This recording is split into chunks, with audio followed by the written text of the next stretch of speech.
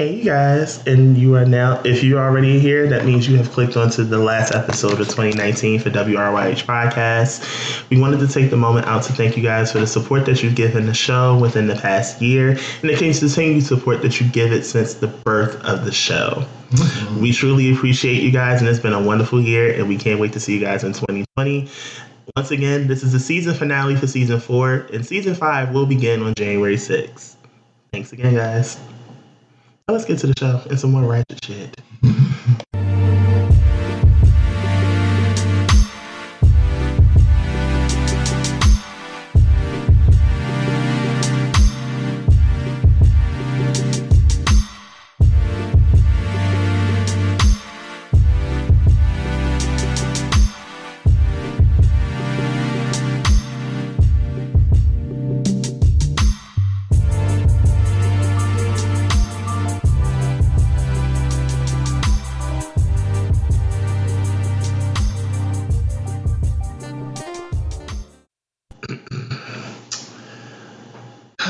I wanted to start the show with a little reference.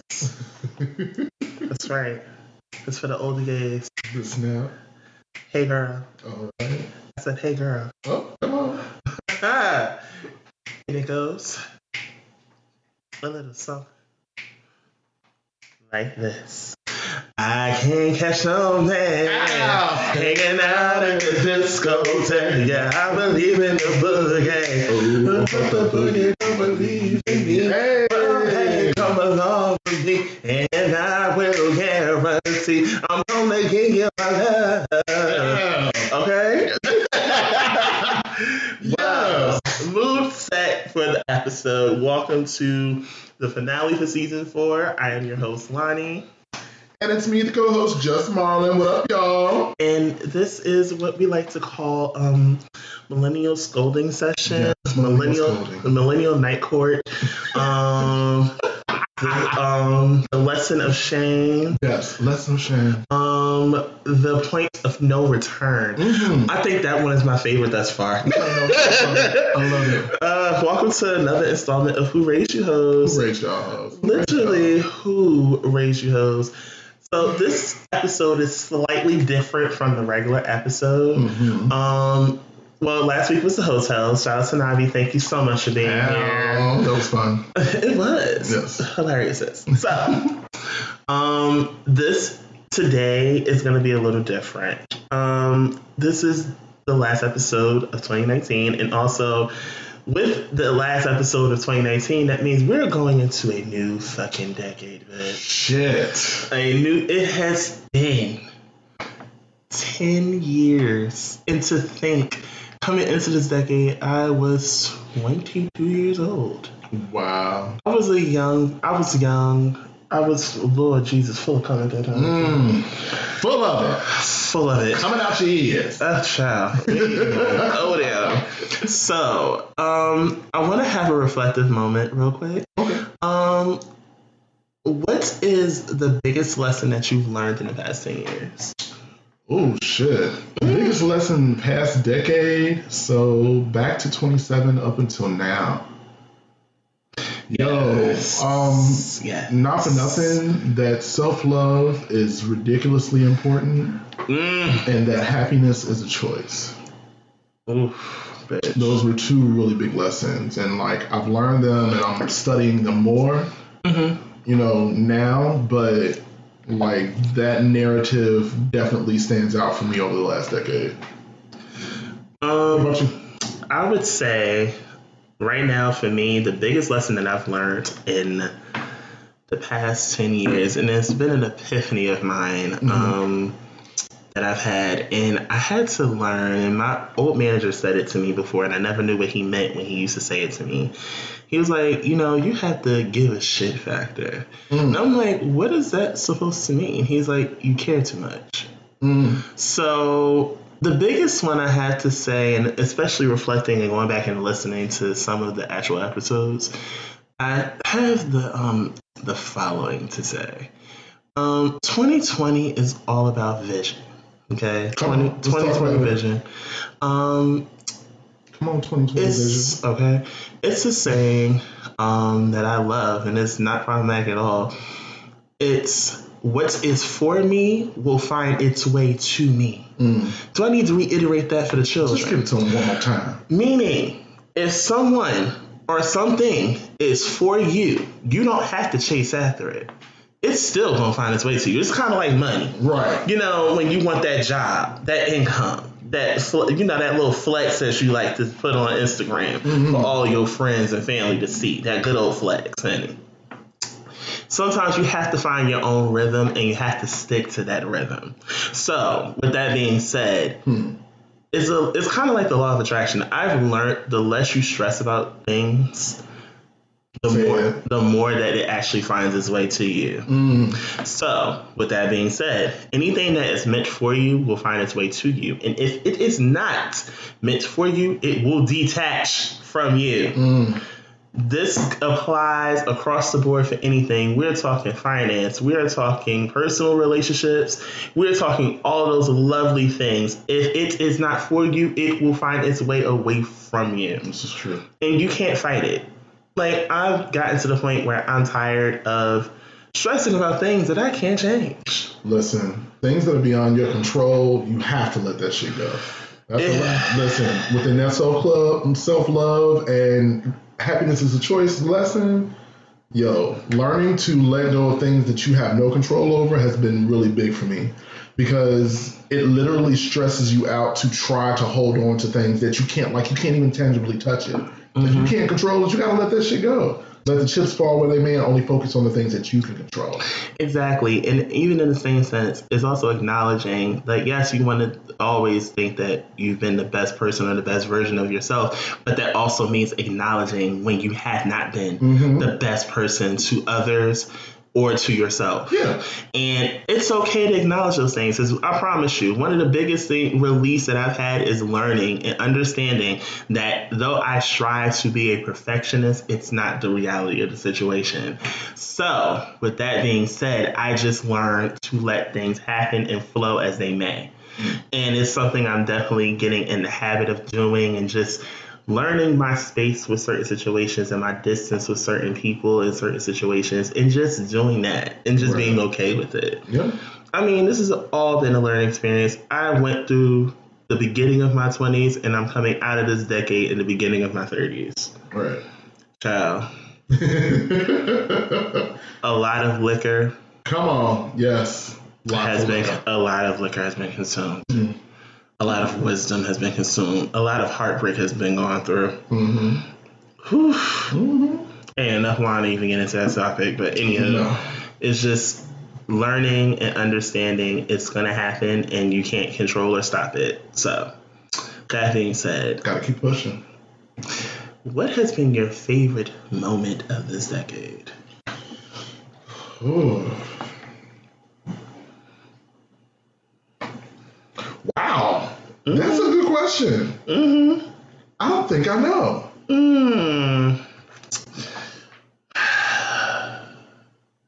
Yeah, I don't know. My favorite moment of this decade was becoming an uncle. Oh. Easily, hands down, in 2016, I became an uncle. I'll never forget it. Like, I literally I was getting ready to move to Atlanta. I'll never forget it. It was 2016. And my mother had told me, because my sister was afraid to tell me at the time, she was like, you know your sister pregnant, right? I'm like, wait, what? See, mom. My mother was excited. So we let it go. It was like, okay, wait, what? I was like, you lying. She's like, I promise you I am not lying. Your sister is pregnant. So I remember I went down to the car. I let out a scream in the car and everything. Just out of excitement, like, I'm really going to be an uncle. Oh my God. So a few days had gone past, and I'll never forget the shit. And my sister was like, so mommy told you, huh? I was like, I literally pulled up the chair and everything. I was like, I was waiting on you to tell me. And it was literally the funniest thing ever. Like, after everything went south, when I went to Georgia and I had to come back home, I'll never forget, both of my parents had to have major surgery. My father had to have emergency spinal surgery because he had a compressed spinal cord. and my mother had to have her first knee replacement. And in all of this time frame, in between the two, because my father was first because this was emergency, literally in between, in June, literally the beginning of June, my sister has the baby. And I'm like, I remember I was at dinner with a friend, and I get a text message from my mom, and it's a picture of the baby. I'm like, because I told my sister at that point she was already annoying me because she had a bunch of birth issues, so he had to come out. Right. But when I saw the picture, I'm like, because I told my mother, I was like, call me after she had a baby. I can't take no more. Right. So my mother calls, and, like, my mother sends a picture, and it's my nephew. And it took me a few days to go see him because my nephew was a preemie. Okay. So having to see him in, like, the incubator and everything was it was tough for me, but I got over it. Right. And I went to go see him. And Lord, you couldn't even tell he's a preemie now. That's usually how it happens with premature babies. Kid, loud and boisterous, all in the same. Love it. That's dope. You know what? If I had to choose a moment, I think turning 35 was one of my favorite moments in this past decade. Especially considering the fact that there was a point in time in my life where I could not see 30. Ooh. And I didn't know what that looked like or what that meant. The celebration of love on my 35th birthday was really awesome. Wait. It was dope. Yes, you were there. I had to think. Jeff was there. There was a lot of liquor, so you might have missed a couple of things, but you were there. I had to think for a second. I'm like, wait, no. Jeff was there. So two things, actually, now that I'm thinking about it. That turning 35 and also being acknowledged under the Obama administration by Vice President Joe Biden as one of the emerging leaders in the LGBT community was really dope. I was able to go to DC. I went to Joe Biden's house with his wife. They threw like this end of summer barbecue for all the emerging leaders across the country. Like, that was dope. It was it was a defining moment for me, and that was my time in Detroit. Showed me purpose in my life. I found myself there, and it turned my life around in many ways. So yeah, those 2 points were my favorite parts of the decade. Today, also, before we get into the typical shenanigans, today is also December 1st. Yes, it is. If you don't know what December 1st is, allow us to iterate what December 1st is. Today is World AIDS Day. Plain and simple, ladies and gentlemen, boys and girls, and this is not even trying to be funny. This is just a general message for all of you. If you do not know your status, it is time for you to get to know it. That's it.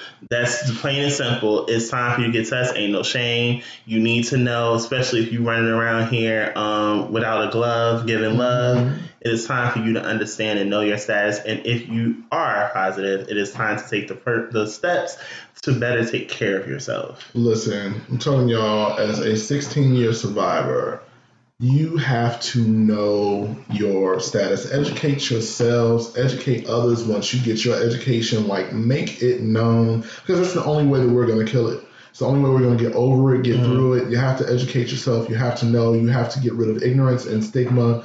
Especially stigma. Stigma is what keeps this epidemic going, because people that are like perpetuating this cycle of negativity around being positive and all that stuff is only fueling it. It's only making it worse. So know your status, get tested, support those that are positive that you know in your life, even support those that you don't know.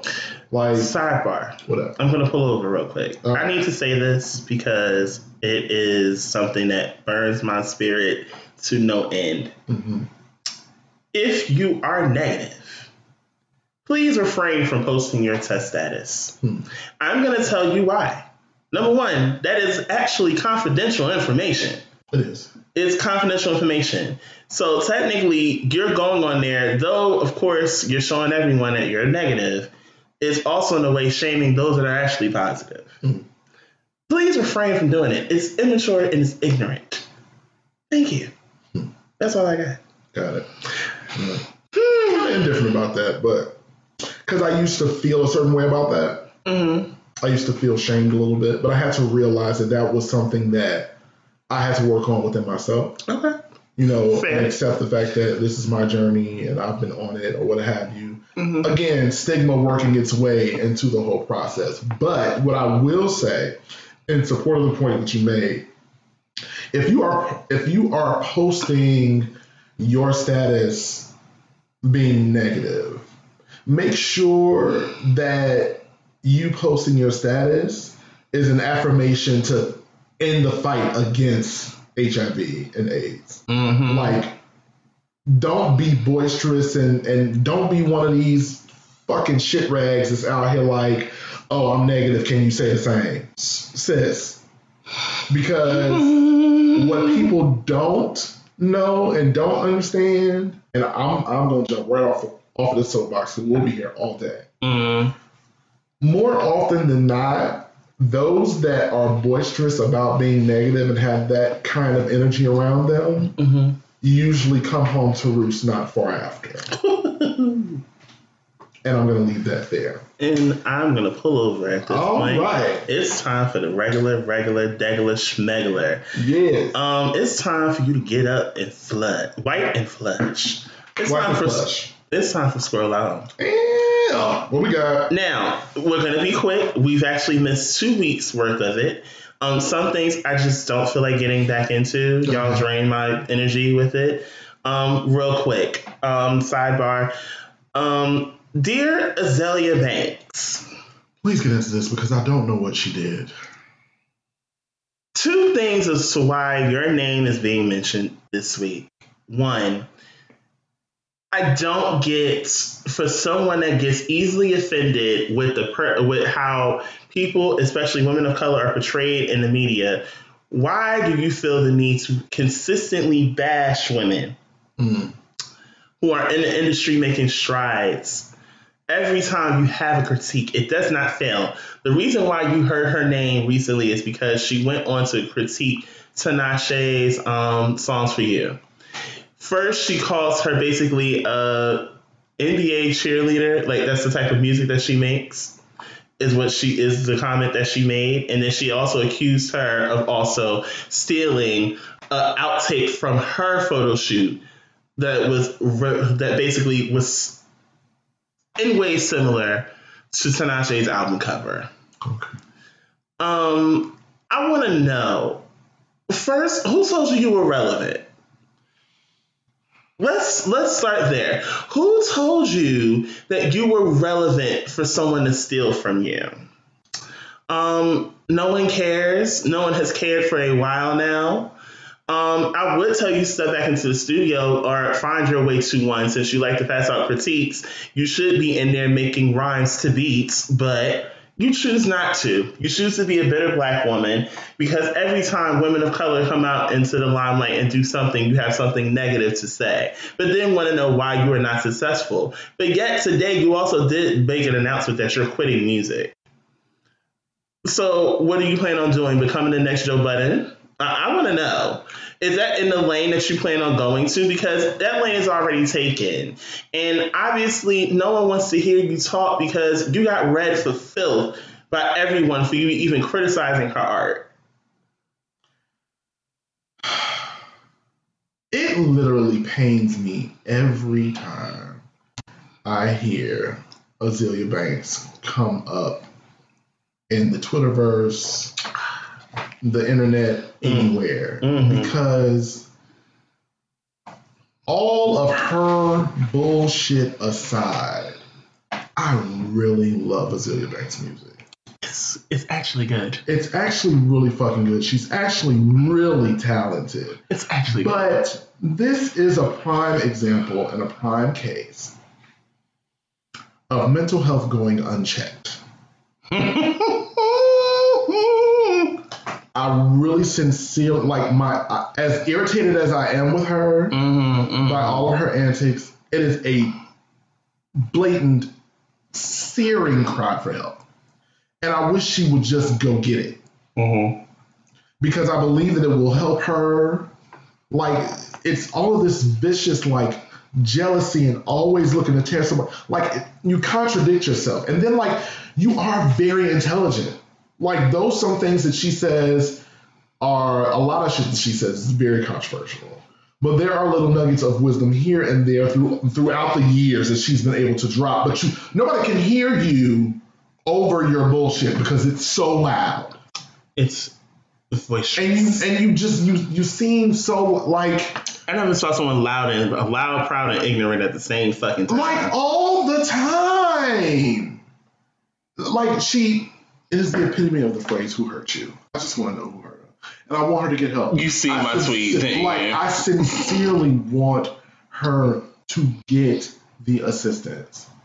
Please, like, start your healing now, sis. Like, if you're quitting music, great, because it's really you can't get anywhere at this point. You can't. Nobody can hear you because you keep like I said trigger. I'm so flustered about her because like Broke with Expensive Taste is about from beginning to end. Period. Nobody will ever know. Like when it dropped, I was like, nobody's gonna hear this. Why? Because sis is gonna come out here. She'll say something out of her mouth. I mean, and it's gonna like derail. She derails herself every time, always derailing. Like we can't get anywhere. And as soon as somebody else is doing more than you or doing something different from you, you are like clawing at it for attention. That's literally what it is. Like, why won't anybody pay attention to me? Why won't anybody? But you have a fan base that is very specific to you. Like. Her constituency is like you have like whatever. Get your shit together. Just get it together. Are you trying to censor now? Take a sip of that wine. Please and thank you. Mm-hmm. Another quick tidbit. Yesterday I saw this on the way actually to the bar. Okay. Billy D. Williams comes out as gender fluid.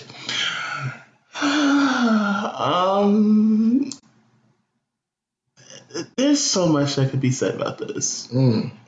First of all, I know grandmas and aunties of yesteryear are somewhere completely throwing a tantrum that this man came out as gender fluid.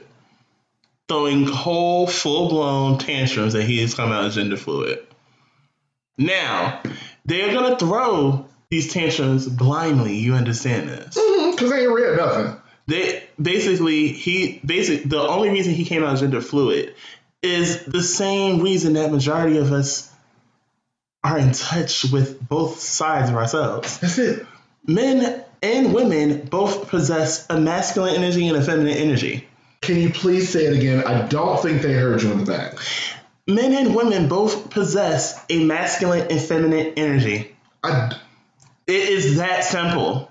I don't understand why you hoes don't get the concept that you are literally created by both masculine and feminine energies. You possess both. You possess both. Like, when it went down and the sperm actually made it to the egg, it took masculine and feminine energy to make you. Which means it will always be in the very fabrics of your being. Mm-hmm. We literally don't have gender until the chromosomes flip. I allow people to call me bitch.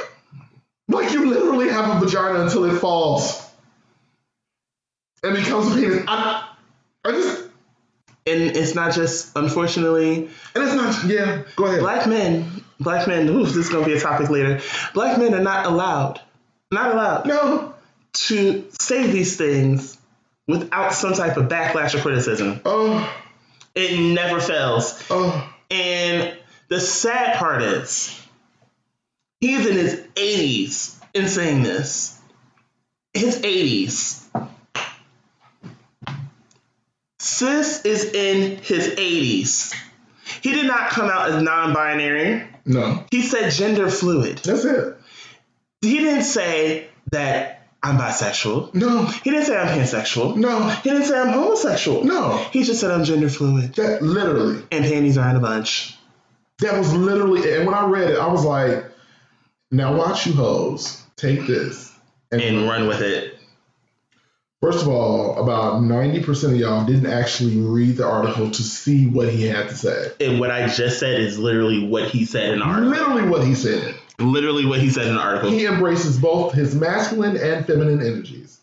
His pronouns are he, him, hers, all that. He accepts it all. That's all he said.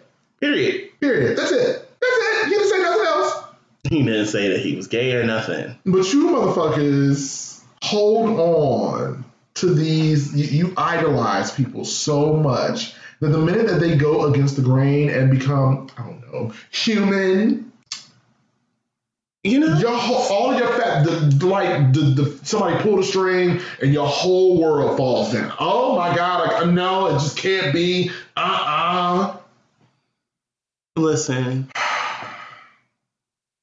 He could still take your bitch at 80 years old. Just letting y'all know. Hello. Even with the woman saying, "Hey, girl," he'll respond, and he might say, "Well, girl isn't here right now. What's up?" Right. Period. And at 80 years old, we'll still take your bitch. Y'all gonna learn one day. One day. Today ain't the day. And it's okay. It's not.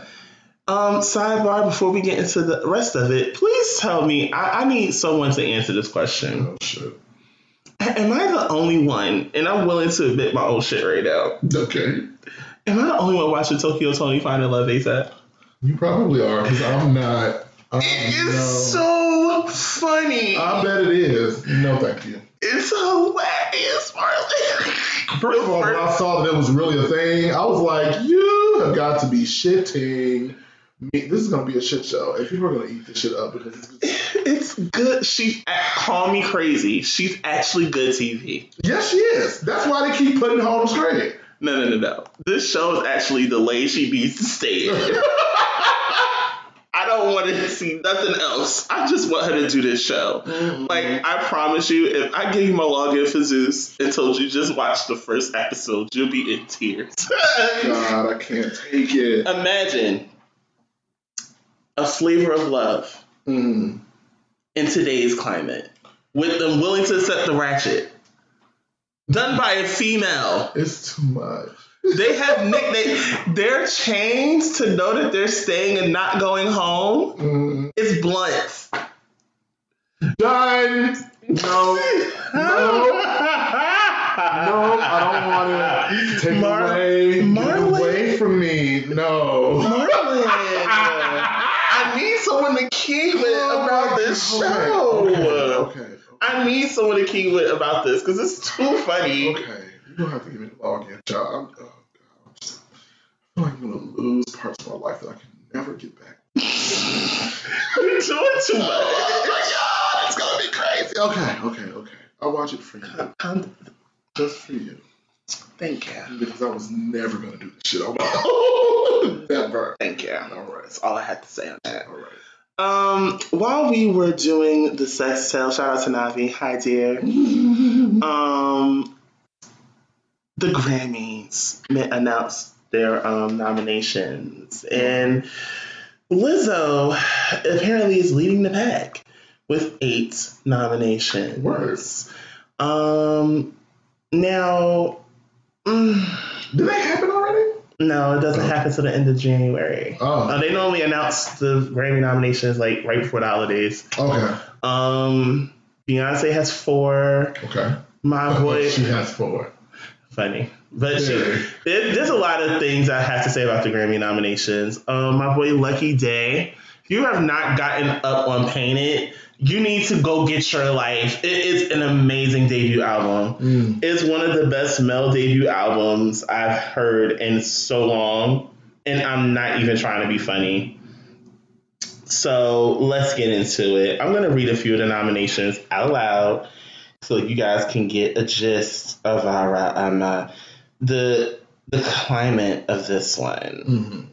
So hold on, I'm on the actual Grammy website. I'm trying to find it. Okay, 2020 Grammy Nomination Awards complete nominee list. So I am going to start with General Field.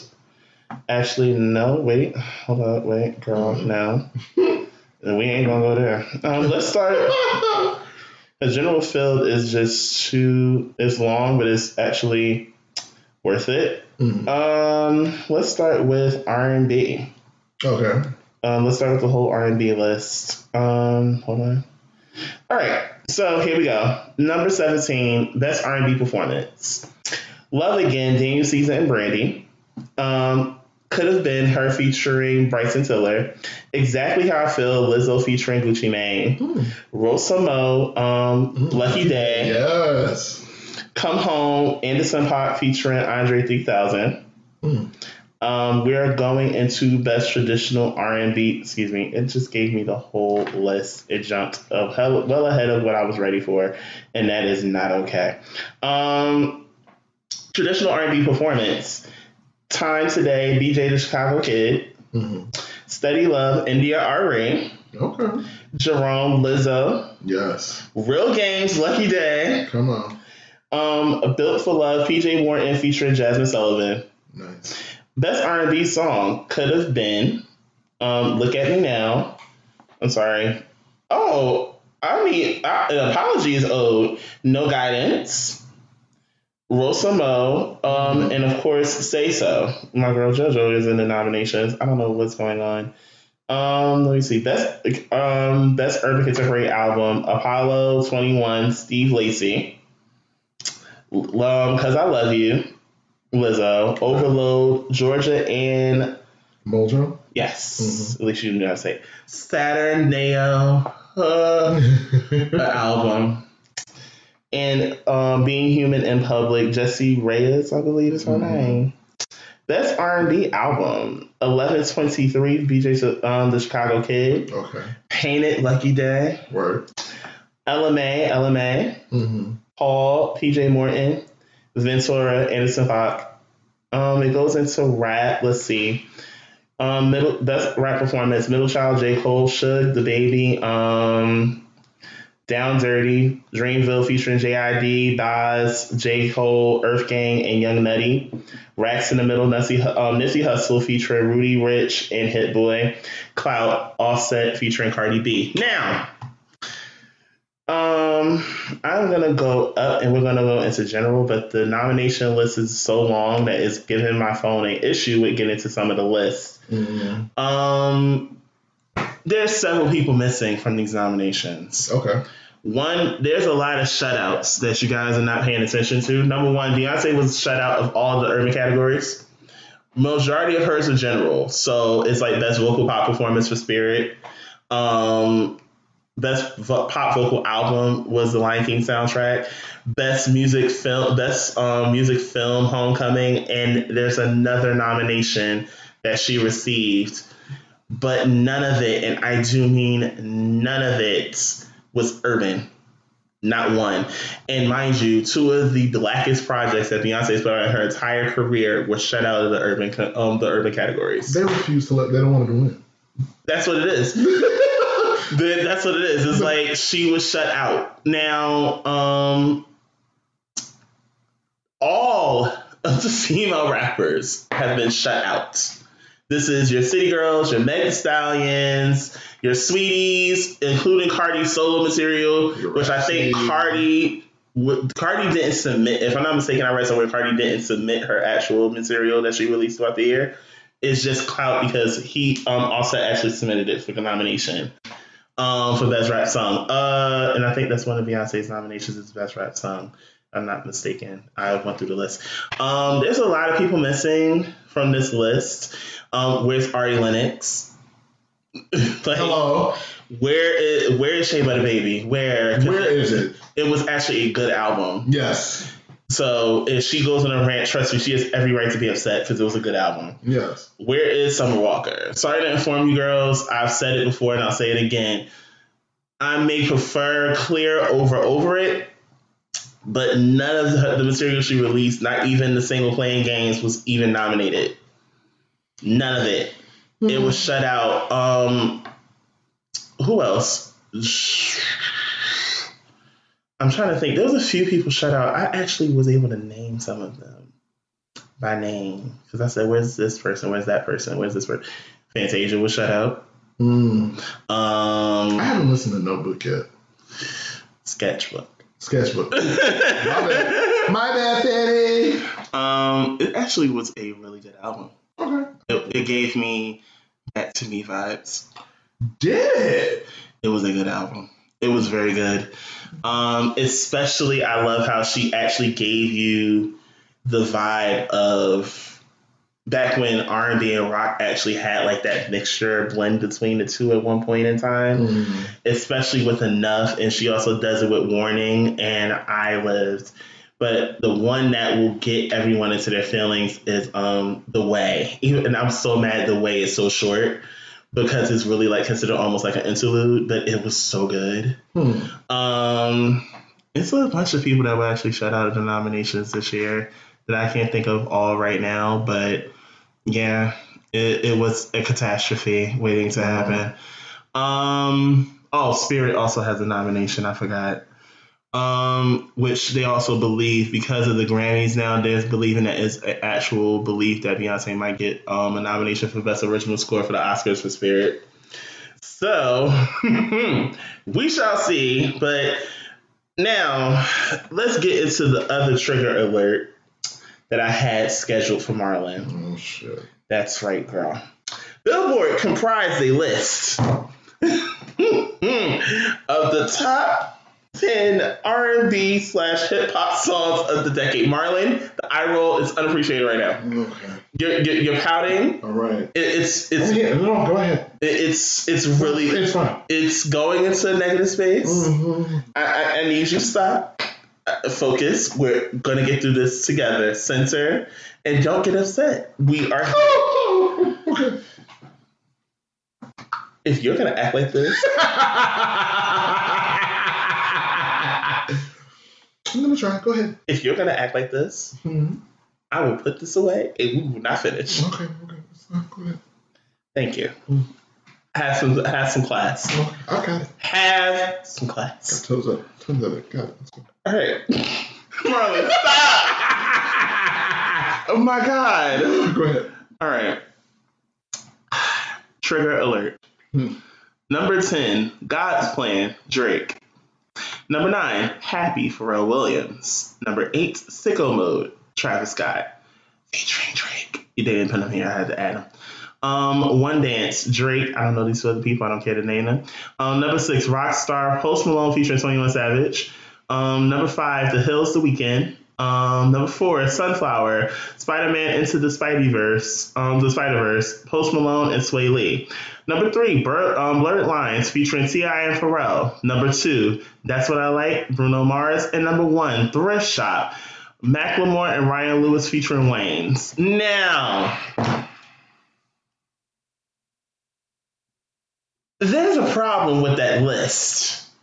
Several. Issues. Complaints. Several. Inconsistencies. Several. If we're going by a decade, let's call a spade a spade. Where's Bodak Yellow? Clearly. Where's Old Town Road? Clearly. Where are especially due to the fact that Old Town Road broke a record set by Mariah Carey that was almost 20 years old. Hello? Lizzo's Truth Hurts is also missing from this list. Hello? Because of the fact that it damn near broke a record by Izzy Azalea. Where is she? Hello? Where? Clearly. Why is Macklemore at number 1? Why? Why? For Thrift Shop? Thrift Shop. A song of the decade? Song of the decade. No, sis. No. I'm not disagreeing with The Weeknd being there because The Hills is actually a diamond selling single. I can't even remember that song. If you just... I only love you when it's past 5 the only time that I la. I don't listen to The Weeknd, so I couldn't tell you. You know, we're going to put you up on game. I'm going to force you to listen one time. I'm going to give you a song that you like. Now, cut it out. Cut it out. If I have to treat you like a toddler this the rest of this episode, I will. Whatever. You know what? My wooden spoon is over there, and it's clean, and it will be used. I can't. Don't make me. I can't. I will use it. Now, not to mention, like, there's a list of people that were not mentioned. Number 1, if we're talking of the decade, where's Beyonce? Where's Rihanna? Where are these people. There's questions. They had several songs over the last decade that... And Rihanna stayed with number ones. Rihanna has 14. What are you talking about? Why is she not here? Why? I need answers. And Beyonce's given us what? At least... She has How many albums over the decade has she given us? Like 4? Within the past decade, she's actually given, I believe, 3. Because it was self-titled. 4, self-titled. Oh, yeah, you're right. And Lemonade, right? Over the last decade? Yeah. Yes, you're right. Yeah. B-Day can't, you can't count I Am Sasha Fierce because it came out on 9. So, listen. 4, and that's literally in order. 4, self-titled, Lemonade. None of this has been mentioned. You have not been. What the fuck is Sorry? What the fuck is Love on Top? You talking about songs of the decade? What? You're trying to make me go on the stand mode, and I'm okay. I promise myself I wouldn't. Okay. You won't like me in stand mode. Okay. You better level it. Here's my thing. Okay. Here's my thing. All right. Because I love Beyonce for different reasons. I don't consider myself a Beyonce stan. Fair. But what you won't do is try to deny this woman's artistry, this woman's hustle, work ethic. You just, there are certain things that you just can't deny. And where's the Ayala? Ayama? Not on my watch. You just can't. And it's like, we're thinking songs of the decade. So I'm going back to 27 up until now. Bitch, there are several Beyonce songs from back then up until now that have been songs that have been staples, literally staples in music since up until now. They're still playing them now. Baby. What the fuck is Countdown? What the fuck is Who Run the World? And that's one album. I'm sorry. Okay. Mind you, this is not coming from me. And it's because my thing is because that calls the question for me, what do you consider a song of the decade then? Because when I hear song of the decade, I'm thinking, bitch, 10 years ago, this song came out, right? And they've been pumping this song ever since then. I need to do my homework. Can somebody tell me what the criteria is? Because I would love to know the criteria. Here's my thing. If Macklemore is at number 1, let me talk to you about when I first heard Thrift Shop. Granted, cute, catchy, whatever. But after it was released, I haven't listened to that song since then. It was a song of yesteryear. If you're going to give me a song from Macklemore that I would still bump to this day, give me Can't Hold Us. But Thrift Shop? Not to mention, y'all are so lucky that I Am Sasha Fierce came out in fucking 2008. Because I promise you, I would have sat there and be like, bitch, where's Single Lady? Where the fuck is it? The first actual challenge video. The first one. Bitch, you are lucky this shit came out well before the beginning of the decade. I'm like, the challenge video originally was that song. There's been entirely too much music since then. Too much. And it's like, really? You're not going to include it? You're not going to include her? Songs that have literally stood the test of time over the last decade, whatever they were released over the last 10 years, there are still songs that we're still listening to this day. And we're going to keep listening to them after that. I need to jump into my Navy mode for a moment. Bitch, how the fuck you want to exclude Rihanna from this list? How do you do it? Because again, oh my God, how many fucking albums did Rihanna release? Rihanna, up until 2012, gave you an album every fucking year. And bitch, we're talking about loud. We're talking about... Talk that talk. Anti. Where's We Found Love? Where? It is... Mind you, that wasn't my favorite, but it literally qualifies as a song of the decade. Y'all played that forever. It went across all levels of melanin, from the non-existent to the darkest of the dark.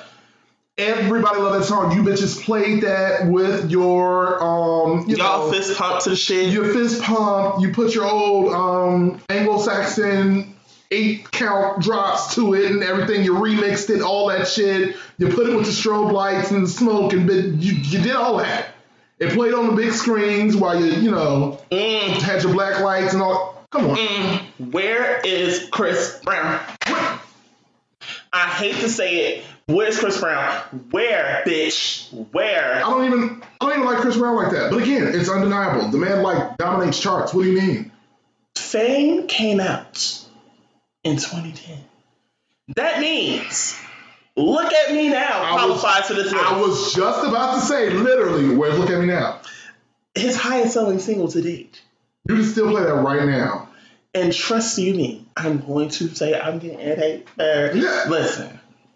It just doesn't make sense. I get where is it? I need to know who did this.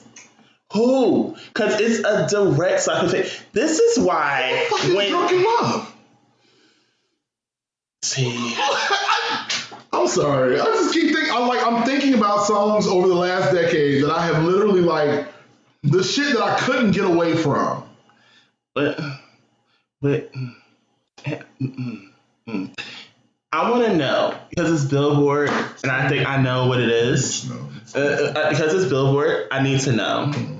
I know you guys give the actual consideration for these things off of chart status and how long songs stayed on the chart and all that hot boy shit. But I need to know for me.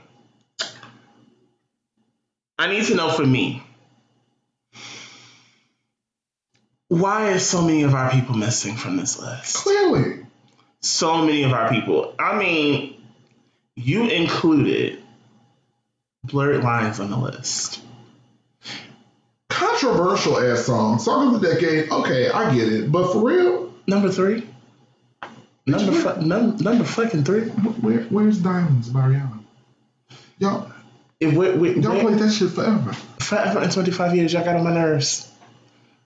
Not for nothing. Like, if we don't keep it a buck, where the fuck is Nicki? Where's Anaconda? We go back further than that. Like, where's Feeling Myself? Like, where is it? Where is it? I want to know. You talking about songs of the decade? You talking about shit that y'all wore out forever? Where is actually? And no. Now that I think about this shit, wait a minute, bitch. Wait a minute. Onika began to get on our nerves at the beginning of this damn decade. Like, literally. Hello? She got on our nerves at the beginning of the decade, bitch. The beginning of the fucking decade. I'm sitting here, I'm looking on Apple Music right the fuck now, bitch. Where's Moment for Life? Where's Super Bass? Lord, y'all got on my damn nerves. Come on. If we're going to keep it a buck, we're going to keep it a buck. Yes, because Pink Friday came out in 2010. That's it. So, Super Bass definitely made the run-in for this. Definitely. Is one of the highest selling female singles by a rapper ever. It's one of them. It's Super Bass. Come on.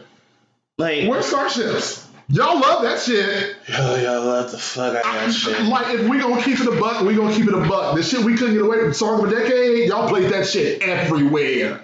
Oh, yeah. Department stores, rave parties, quinceañeras, bitch, y'all played it everywhere. Y'all got on my damn nerves. I started y'all. Y'all get on my fucking nerves.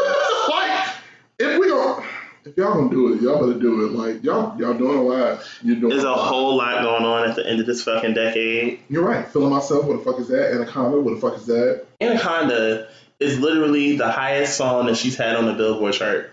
It peaked at number 2. Cause y'all ate what the fuck? Because y'all ate that shit up. And she secured one of the hardest samples to secure for a fucking song. And that's Baby Got Back. Hello. It is one of the hardest songs to secure for a sample. Bitch, where's Take Care by Drake? The song or the actual album? The song. Because I could really get in a conversation because I don't care what anyone says. Take Care is still one of Drake's best albums ever. Mind you, I've never listened to the album, but like, I'm not a Drake fan. You know what? You can kill me later. You know what? We're going to have an argument. It's going to be real. And I've had enough. Okay. I've had enough of the disrespect, Marlon. I've had enough of the disrespect. I still love you. What? No, you don't. I do. Not acting like this, you don't. Now, what do you mean? Not act like this, you don't. Not acting like this, you don't. I'm just saying. Say another word. What? Say another word. What? Go get my belt. You're getting triggered. What the fuck is Kendrick Lamar? Are you serious? Y'all trying to deny Kendrick? Damn, are we? Okay. Because now I'm getting hot. What is this? I can't believe. Seriously? Go get my belt. Because you're doing a lot. Go get my belt. What? Go get it. Please get off of this because I'm just gonna go off. Like y'all, like I'm just like as I'm scrolling through my title, I'm looking at like all the music that I listened to over the last 10 years. You bitches look. So y'all was just like. Marlon, censor. We're gonna refill these cups. Thank you. Chuck Love, thank you very much. We are gonna take a break. No, we're going to take a break, and we will be back for the thread. Who fucking raised you? Who raised y'all? For real.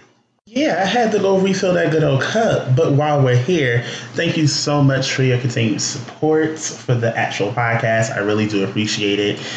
Please continue to like, which means you actually like what you heard. Rate. It helps us get us up with the rankings, especially with Apple Podcasts. Subscribe, which means you download. You don't miss an episode. And share it with your friends. Would you like to keep in contact with the actual conversation going on even after the podcast is released? And yes, I do check my social media handles on the regular. For Facebook, Instagram, and Twitter, it is WRYH Podcast. Once again, it is WRYH Podcast. I'm also looking to collaborate with other podcasters. Would you like to be on this show? Would you want me on yours? Fine. Email me at wryhpodcast@gmail.com. Once again, it is wryhpodcast@gmail.com. Once again, thank you for your continued support. And let's get back to the show. I'm pretty sure my cup is full by now. And we are back. Like cooked crack. Like cooked. And then, Not like cooked. What cooked? Okay. We are, as you guys are not aware by now, we are being joined by a special guest for the thread this week. Special. A special guest. This guest actually is one of the very first supporters of WRYH Podcast. And I don't per se introduce my guests, so I let my guests introduce themselves. Oh God. This task. Yeah. So, my name is Jonathan. I go by Johnny. Oh my God, I hate this question, this task. Yeah. I mentioned before, like, it's easy to like introduce yourself and be like, hey, here are my degrees, my accomplishments. That's too easy. So what I will say is, again, I'm Jonathan or Johnny, and I'm just like a follower of curiosity, a student of the universe. Yeah, that's me. Love that. That is true. Johnny, go ahead and plug your creative baby as well. Ooh, I have a podcast that's hibernating right now. That's the word I choose to use. Called the Black Boy Blitz podcast, and basically it's a like an interview, sit down conversation type podcast with other Black, brown, yellow, red, all type of people of color, men, and we just talk about being men and the struggles and strifes and the stigmas and the joys. And yeah, it's a very, very fun thing to create. It's been on a very long hiatus, but we can talk about that later because it actually has to do with some mental health. But yeah, you can follow the Black Boy Blitz podcast on Instagram at Black Boy Blitz Pod. Yes. Yes, Fanny. And this is normally the part of the show where I let Marlon take the course of the vote. Come on, All Marlon. right, so here we are. Hey. So here we are. We are here to talk about Black men and mental health. Ooh, Yeah. the fun stuff. The fun stuff, the real fun stuff. Yeah, and I'm glad that we are able to kind of dive into this topic simply because for so long it was such a taboo, and I believe that we are in an age right now where we are exploring it a little bit more. Mental health as a whole, but it's very special as it pertains to us as Black men, because for forever it's been ignored, and a lot of us are dealing with a lot of things. So Lonnie told me about this last night, and like I had so many things on my brain last night. Amidst, I'm kind of last minute. Sorry. Listen, last night, and I was like, I got so many things I could talk about, and I'm gonna try like not to get too deep, but I feel like it's one of those conversations where it's probably going to get there anyway. So it is what it is.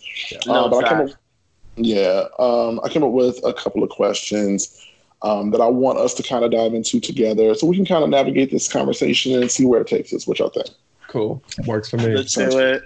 All right. So I guess I want to start off by asking the fellas, what spawned your own personal journey into healing your mental health? Oh, for me, it's so many different factors. I think what really triggered me was maybe like 2 or 3 years ago. And what I noticed was like this pattern that I've always noticed, but didn't really think too much of when it comes to like interpersonal relationships, specifically like romantically and familial. Right. And part of my ego, and just a little bit of background, like my previous career was mental health, substance abuse, HIV prevention. And around that time, especially when I like first got into that field, I had a lot of ego in me. So it was like, I have the education, the knowledge to help these people with these issues, but like, I'm never going to go through that. Like, I have the tools. I can stop it before it even like takes over. And as I've gotten older, it actually took me leaving that career to realize that like, I am the people. Like everything I was helping people with, I was going through, there was moments where I'm like, yeah, I do have that Black family that's slightly homophobic and avoidant of any tough conversations, that's toxic. I do have that family that thinks everything that isn't Black is white. So mental health therapy is white. Eating sushi is me wanting to be white. Right, me liking comic books is me wanting to be white. So me wanting to wear clothes that fit is me being gay. So it was a shock, because now all these tools that I had learned to help other people, I had to use on myself, which was also triggering, because if you're in like the social work field, you know, if your therapist doesn't have a therapist, then you need to run. So I use my therapist as like a job duty. Like I was going there, but again, there was a lot of ego. Like, I know what you're gonna ask me, I know how this works, but I really wasn't using it to its fullest like capabilities, its capacity, until like I got out of that field, and things that were happening in those 10 years started happening without like the pillow of me being able to ignore those feelings and these emotions in other people while I was helping them. So now it's like, Jonathan, like some shit needs to change. It needs to change really, really quick. Yeah. So yeah. Okay. And I'm not gonna lie, it's been tough. But I wouldn't have it any other way. Love it. It. Lonnie, what about you? I want to say it came into play for me when I had my first anxiety attack. It was not fun in the slightest. I will say, my first anxiety attack felt like I was having a heart attack. It felt like either that or like a seizure. And I was on public transportation when it happened, and literally after it happened, all I wanted to do was sleep. And anxiety started paying me a visit every day. And it was like a really tough period in my life for me to be introduced to it so soon. So, in all honesty, it was that awakening to realize that I had to get rid of some behaviors, or let alone address them, so that way I can be healed or begin to feel normal again. When you say soon, like how old were you, if you don't mind me asking? Oof. I was like 27 when it started happening. I was about 27 when it started happening. Gotcha. Gotcha. I think that for myself, I don't think that I really began to dig deep into my own personal journey of healing until a little bit later in life. I got to be honest. I want to say somewhere around 32, 33. Mm-hmm. And even before that, I experienced my first anxiety attack in my early 20s, like 21 and 22. I literally had an anxiety attack at work, had to be carried out of my job on a stretcher. Wow. But again, and this is going to jump into another question I have later, but back then I didn't have the language to call, you know what I mean? And because we come from generations of ignoring mental health or calling it quote unquote that white shit, you know, there are things that like go unchecked for so long and we call it these other things, but it's really not those things. So until I was able to call out my issues, I didn't really address them. So it's been really important to me lately, and I haven't even gotten into therapy the way that I really want to, at least for myself anyway, yet. But I've been doing a lot of research and a lot of self-healing and just like being able to acknowledge that, yes, there are things that I need help with mentally, and I have for such a long time, has really helped me to like really dive into it. And I think that going into my 30s and kind of coming to this realization that like, that you got to get some shit together. Okay. There are some things that you are really not. Period. Right. That you're not focusing on. And there are some things that hurt and that you don't like. There are things that you were repeating that you don't want to repeat anymore. And I think that you should pay some more attention to those things and really work on finding the if, ands, buts, and whys about those things and kind of like going from there. So that's what spawned it for me.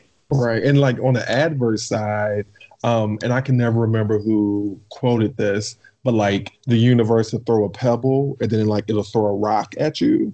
And for me, it was like these little pebbles hitting me on the side of my head until it was like a brick. And I found myself like, for the first time in my bed, not wanting to move or do anything. And because I was more of a provider for people, I wrecked my brain trying to figure out like how to pull myself out of it. Cause again, it's like the education and knowledge and I should know how to do this. So that was the moment where I was like, yeah, this needs to change. Gotcha. A quick sidebar, Marlon, I don't know if you had this in your notes, but I'm going to go ahead and ask this question, and I might be jumping a little ahead. Do you feel as if, and this is a question for everybody, do you feel as if the stigma with black people in general in therapy prevented you from seeking it beforehand? I'm talking family influence and all. Ask that question one more time. Basically, do you feel as if the actual, let me reword it a little bit better. Do you feel as if the instillment of the mentality of, we've all heard it, you know, all you need to do is pray and everything will be fine. Do you feel like... This is why you let me drive the boat when I get in this driver's seat, because you always jumping ahead of me. Back up. This is my question. Oh, where's my water at? You know what? But no, so the question that I have is, and it's basically what Lonnie is saying, but thank you for bringing it up. You always do this. I love you though. What part do you feel generational curses play in the mental health in our community as Black people? Oh, so again, like, and this is coming from someone who I don't really have a strong familial bond with either side of my family, both like on purpose and just like organically, it just hasn't been there. So a lot of reflection has come over the past 3 or 4 years when it comes to my family. So when I sit back and look at it, I can see where there's issues, but because I don't know like a lot of my personal lineage, I don't know any stories beyond like I was born and then there's my parents, because we don't have like the type of family that celebrate holidays, that will sit back and talk about like grandparents and how like they were raised. But as I gotten older, I do see some of those tropes in my family. What's tricky for me is I don't know where they came from. Like I don't, and that's what bothers me a lot sometimes, because I don't really know a lot about my lineage. When I see these tropes, I'm like, who taught you this? Right. like who hurt you? Yeah, literally. Literally. And there's things that have come to the light over the past year or so that I understand why certain people act certain ways. But again, I wasn't raised in a family of like religion. So like spirituality or God was never thrown at me. Wow. So I think I've been to church, for lack of better words, for fun, like maybe 3 times in my whole life. All the other times have been funerals, unfortunately. And it's been a ton of those. I didn't really know that therapy was like a thing until like I went to college.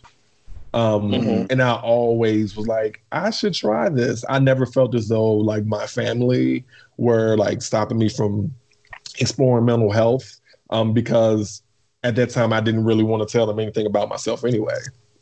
I was just like, I graduated high school and I flew to Miami and lived there for years. So I personally can say that like my family and like Black culture for me really wasn't a factor in me seeking therapy, or even get into like the field of social work or prevention. Gotcha. But I definitely understand why it's a factor in other people. Yeah. It's really crazy because I think about my family on both sides really hung on to the what happens in this house stays in this house type deal. Talk about it. And also to kind of like go put the icing on that cake. Children are to be seen and not heard. Right. So there were lots of things that were going on around me that I was, for lack of a better term, protected from. And I know that my elders saw it as protection, but it's a double-edged sword, because what it does is essentially what you think that you're doing is you're protecting my innocence, but you are not allowing me the space to be human and grow. And also because you have this view of me being someone that is incapable of understanding quote unquote adult-like topics. You don't know exactly what I'm experiencing on my end from your view as a child. Right. If that makes sense. So now I'm dealing with these things and you don't know that I'm dealing with these things because we can't have a conversation because you look at me as lower than you. Right. And then whatever's going on the adult side of the world, you don't talk about it and you feel like that's totally separate from me because I'm a child. Right. Yeah. It's just it creates what I like to call the snowball effect. It starts off as something small, but once you push it down the mountain as it travels, it becomes bigger. Right. So once we get to the bottom, here I am as an adult, and I'm trying to unpack and get back to the seed of this. And it's taking forever because we could have stopped this shit a long time ago, but generationally, those types of things have been passed down like over and over again. And there are not enough of us that have decided to not push that snowball more and actually stopped and said, hey, we're not going to push this bitch down the hill. We're actually going to address it right now so that it's non-existent and that we can heal from here. Right. There have not been enough of us that have had the audacity to heal. You know what I mean? Like there have been a lot of us that have just been kind of like passing the torch and carrying it and running with it and not really wanting it and like suffering the entire way and continuing the hurt and the pain and the, like all of that bullshit. Right. Instead of just like really addressing it, which is unfortunate. But you know, Lonnie, what you got? For me, it's more so, I don't know what it is. For me, it was, I always had like counseling or whatever may have you, and it never really was something that was forced type of situation. And I didn't really want to revisit the idea of therapy, but when anxiety and depression hit me both at once, I had absolutely positively no choice but to explore it. Mm-hmm. Because it was like, listen, something has to give, because this is really getting to a point where it's overpowering your life. So more so, because I'm so sensitive, the way that my family views everything is more so they don't want to tell me what's going on, and they feel like they only have to tell me what's going on when it's time to let me know. And now as a full-blown adult, it's like, listen, I'm going to find out either way that you try to hide it from me, but it needs to come out, because this waiting for me, this waiting to tell me thing, you're going to get the same reaction, whether you decide to tell me or whether you just don't want to tell me. It's going to come out and you're going to get the same exact reaction, and I'm just going to feel hurt. Right. Mm-hmm. And it's more so, especially what I've heard from family members, like, oh, you know, like, of course they see me talk about mental illness. And they're like, oh, you know, they basically talk you into self-medicating. Right. And it's like, listen, I get where you're coming from with this, but I don't feel like it's the best of ideas. Yeah. And it takes some... What I've been going through lately is this, like, conundrum. So... what I know I need to do is I need to disconnect from my family. I don't mean completely shut them out. There are boundaries as I gotten older that I just refuse to let anyone cross anymore, like blood or not. The downside is there are people in my family, specifically my father, who's my best friend, that I literally have to avoid or avoid. And it's not necessarily anything that he's doing. It's just that the atmosphere that he's in is not healthy. So our relationship has taken a hit because of where he's at. I refuse to go over there. Like, my parents' house, it's toxic. And I've tried to tell them that. And unfortunately, me and my father, like, it feels like we grow further and further apart. My father's not the youngest. So I want to spend more time with him. But when I go over there, there's like this dread. It almost kicks me into a panic attack. I mean, the good thing is I know how to stop that from starting before it does. But what hurts me is it's this cycle of like toxicity that they all know is going on around there. But there's this guise of like, well, it's family, so you'll deal with it. Or it's oh, Jonathan doesn't come over here because he feel like he's better than everybody else. It's and what has to happen is me pissing some people off. And for a long time, I didn't want to do that. But when there are moments where, like, there was weeks where I got like 2 hours of sleep a night. There were times where, and mind you, 3 years ago, I had some issues with my former roommate. So I had to move back to my parents' house for a whole year. And I've never seen depression and stress affect me the way that it did when I moved back there. Like, I don't eat like trash, but everything I ate stuck. My doctor was like, this is stress. Like, it was one of the worst times of my life because I was sitting there like drowning in the same toxicity. It's the same stuff that I grew up in, but as an adult, it all triggered me. And then there's my nephew who's there, and now I kind of see myself and him going through that. So every day was a battle, and like they would say or do something to him, and I would check them. Like, we not doing that. Wow. So it's it's pissing some people off and cutting some people off. But then, like, on the other hand, there comes a point in time where you as an adult have to look at your parents like adults. So I kind of understand that they only teach what they've been taught and they only teach what they know. So it's like, how do you provide them grace when you can't even provide yourself grace? And they're just doing what they know.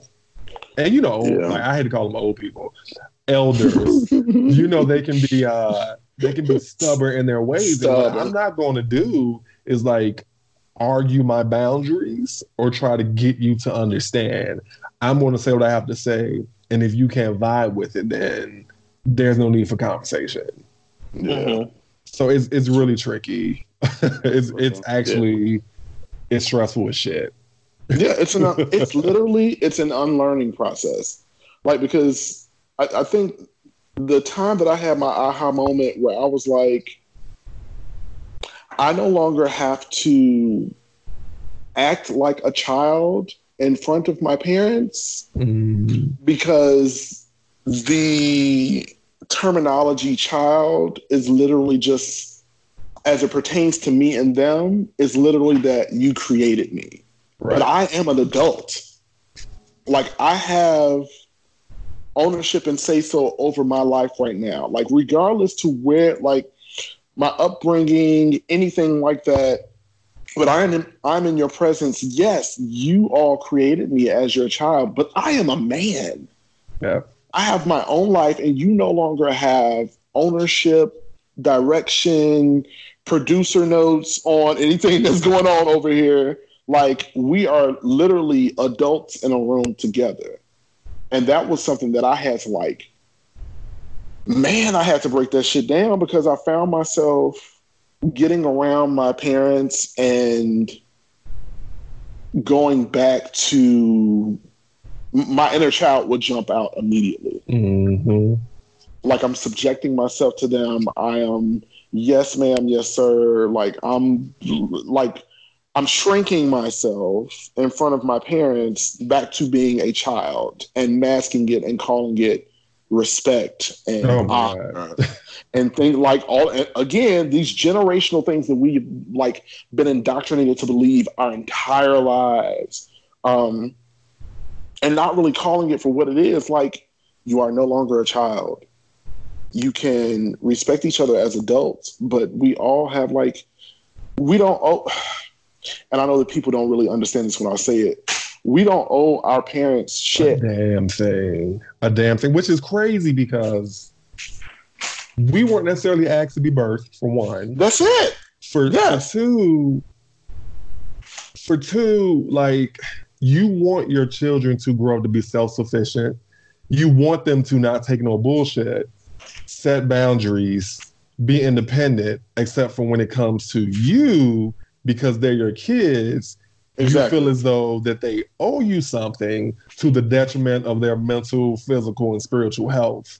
And that's the issue. When you would rather see a family member go broke on their end because you feel as though anything that you ask them, they have to provide, is trash. I have a brother, and it's not, well, it used to be 9 of us. I have a brother now that has done some, like, pardon my language, if he was a nigga on the street, I would probably fight him. He would definitely not be in my family, but my mother specifically, and I'm saying this because I've said this to my mother, so I'm not throwing her underneath the bus. There's this vicious cycle of her letting him get away with bullshit, but now anything that she tells him to do, he has to do, because it's always that, remember when you did this, without holding him accountable for it. And again, it's a whole, like, you owe me shit. Like, I don't. I owe you to be healthy and set healthy boundaries and be a productive, like, citizen of this fucking world. I don't owe you to go bankrupt because you need $20 or because you have to eat. I don't need to eat because of this. Like, you're my parents. I just can't understand that. But again, I understand it because apparently that's how they were raised. So yeah, but it's just like this. I'm sorry to cut you off. Like what you said, like it struck a nerve in me, and it made me like, where did we get this barter for life shit? Like, you know what I'm saying? Like, I do something for you. Like, I brought you into this world, and like I'm doing all this stuff for you. I'm raising you. I'm taking care of you. Blase, skippy, woo woo, so that later on in life I can sit on my ass and you can take care of me and pay me back for me laying down to create you in a moment. Like, right. I've never been able to wrap my mind around that, and so many of us. So many of us like live under that. It's crazy. Go ahead. The crazy part of the whole situation to me, and I'm sorry to cut you off, Johnny. Oh, you're good. The craziest part to me is our parents had this lovely concept that basically I'm the parent type situation. Like, my parents don't use it that often anymore, thank God. But I'm like, if I had things my way after childhood, I didn't ask for any of this ratchet shit that I have to go through on a daily basis.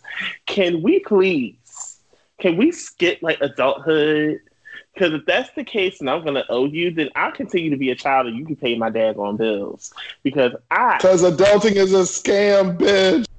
And the biggest scam in America is adulting. In life, in existence, is adulting. This shit is the worst.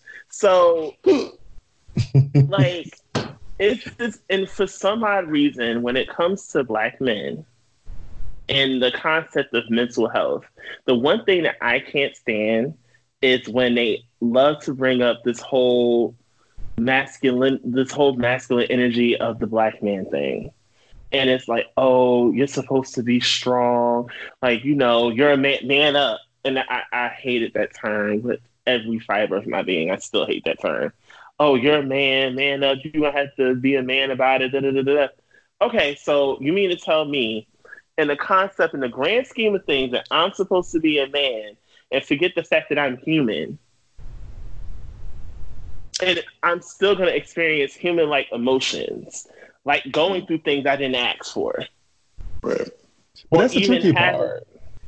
So, and I hate to cut you off. That's the tricky part. It's like Black men are bred and raised to be like breadwinners, emotionless, like get the job done. But what a lot of people fail to realize that, like, when we take it out, like anger or being upset or fighting, those are all emotions. Yes. So, oh gosh. So, and come on, talk about it. It's crazy because I had a different experience when it comes to like how masculinity was forced upon me. So it really wasn't forced upon me by my family in whole. It was usually outside. It was externally. So like school, the bowling alley, because that's a whole other mess. But what bothered me was some of that got internal into my household, and it was never like defending of me or my masculinity, and that was the issue. For all sake of the matter, my father isn't like the typical like manly man. Meaning my father he's an empath. He's extremely sensitive. He's extremely loving. But I never saw that as a problem on my end. I do see how my mother took advantage of that in my father on multiple occasions. But when I got older, I look back and see how it was quietly put on me what men are supposed to do. See, the thing is, being an empath, and a lot of people are just now learning this term. My family knew I was an empath, and they held on to it, and that's a part of the reason why they hate telling me things now. And it's like, oh my gosh, you're so sensitive. Like, it's just who I am. Unfortunately, I pick up on just about every flipping thing you possibly could think of. Likewise. the smallest things I already know, and it sucks because it's like, damn you sensitivity, because this was not a part of the deal. But it's just I don't know. Like, I got the whole masculine talk, you could say, for a better lack of words. For me, it came from my family. Mm-hmm. So especially like when it came to me coming out, to me even dealing with being an empath, all of these things just did not make anything better, because all the time you heard the constant conversation, or, oh, you just need to toughen up, or he's too soft. And I used to hate shit like that. Like, why do you have to make this about these things? Like, it's stupid. It's redundant. And even to think, and well into my adulthood, I still hear these things. Child. I'm like, give it up. It's trash. That's crazy. I have an uncle who, like, growing up, he's like a plant. He's one of my father's best friends. Growing up, we moved from the city to the suburbs when I was in 5th grade. And ever since we moved, every time he would see me, he'd be like, I'm gonna take Jonathan out to the city and let them thugs toughen him up. To this day, he's like, I'm so glad you didn't move back to the city.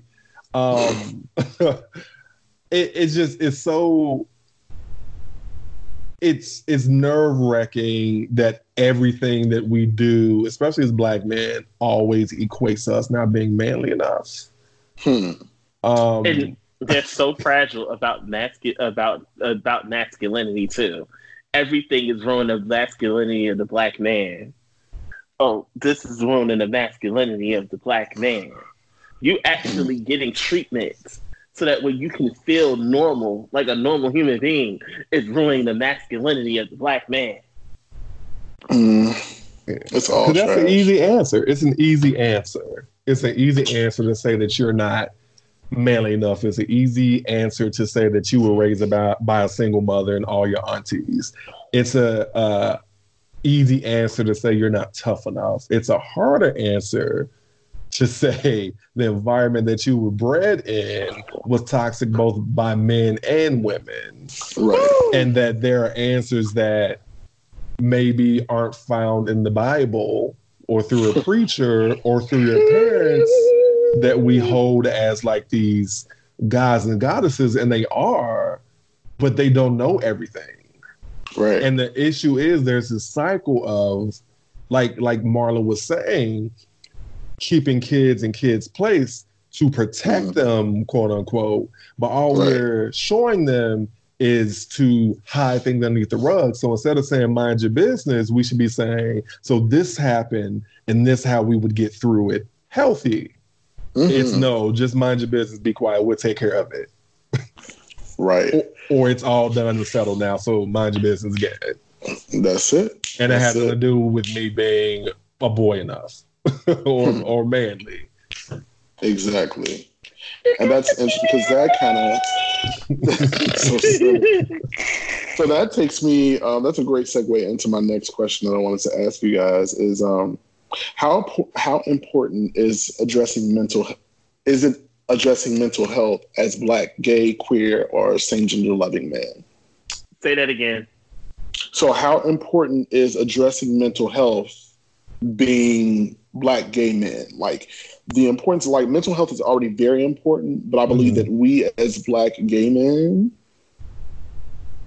it's even like, it's like in a foot further how important it is to us. Like, so how important is it to you guys addressing mental health as Black queer men? Very. You want to go first? Yeah, this is a loaded question. So yeah, very for multiple reasons. So let's say I was raised in like a very healthy household where masculinity, like Blackness, it was all discussed healthy. But then there's this queer side of me that. Go ahead. What happened? Sorry, sidebar. This brings me to something I meant to mention earlier, Marlon.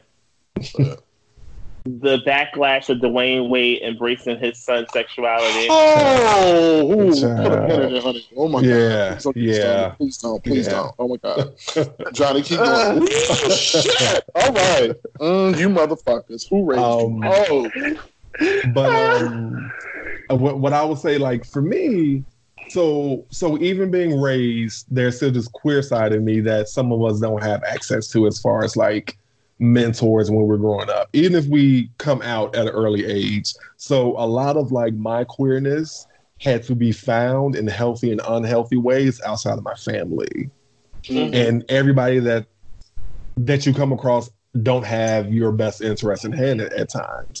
So it's very important because there are things that are taught to us about queerness that aren't always true, that our family or immediate friends may not have access to the language for. I mean, for many years, when I thought of being a Black gay man, I'm like, well, eventually I'm going to get HIV because that's just part of our story. Right. So a lot of my actions led to that, both adaptive and maladaptive. So it's very, very important because also there's these dual identities. So there's things we deal with as men, as youngish men, as Black men, as gay men. And then there's things we deal with as young Black gay men. That's a whole nother subset of bullshit. And there are times where those tools aren't accessed to us at an early age, or we access them when we're rock bottom and we have no other choice. So I feel like it's very important at a very early age, if possible, to talk about mental health when it comes to being like a Black gay man. And I feel like it's also necessary to have access to information about it when we're some elder sexuals, 50, 60, 70, 80 years old as well, because things change. Sexuals. I love it. Stolen. I'm sorry. Oh, listen, I think I got that term from like the CDC. But shout out to the CDC. So yeah, it's very important, and the landscape changes so much. I mean, like you had mentioned Dwayne Wade's son. Like on the flip side, like more power to him, supporting him. He's able to express himself the way that he wants to. But now we're in a culture where people are going to attack him. Right. And that's the sad part of the whole situation. It's more so, I wish Black men were more embracing of their sons and daughters that are still trying to find their own identity. And it's themselves. A possibility. His son, exactly. It's more so, who's to say that he's gonna be gay? He hasn't officially said that his son hasn't come out as gay completely. I mean, it could completely change the narrative of where his life is taking him. But to even see what we didn't see as children come out from this Black man and his family openly accepting their son for who he is, and the backlash of ignorant motherfuckers, and I hate to say it because it's the truth, that have everything to say because they're not used to seeing a normative that's different from the one that they are used to. Like the of course, oh, no child of mine is going to be gay, or the whole fear of contracting the virus that automatically comes to just about any family when it comes to one of their children coming out as gay. It's damn near simultaneous at this point. But it's just... It's easy. It's such an easy response. It's almost like the reality TV factor, and I'm not knocking reality TV, but first off, everything is reality TV now. But it's that whole sitting back and like, ooh, child, I know I wouldn't do that. Like, oh my God, look at these people, until it like knocks on your door.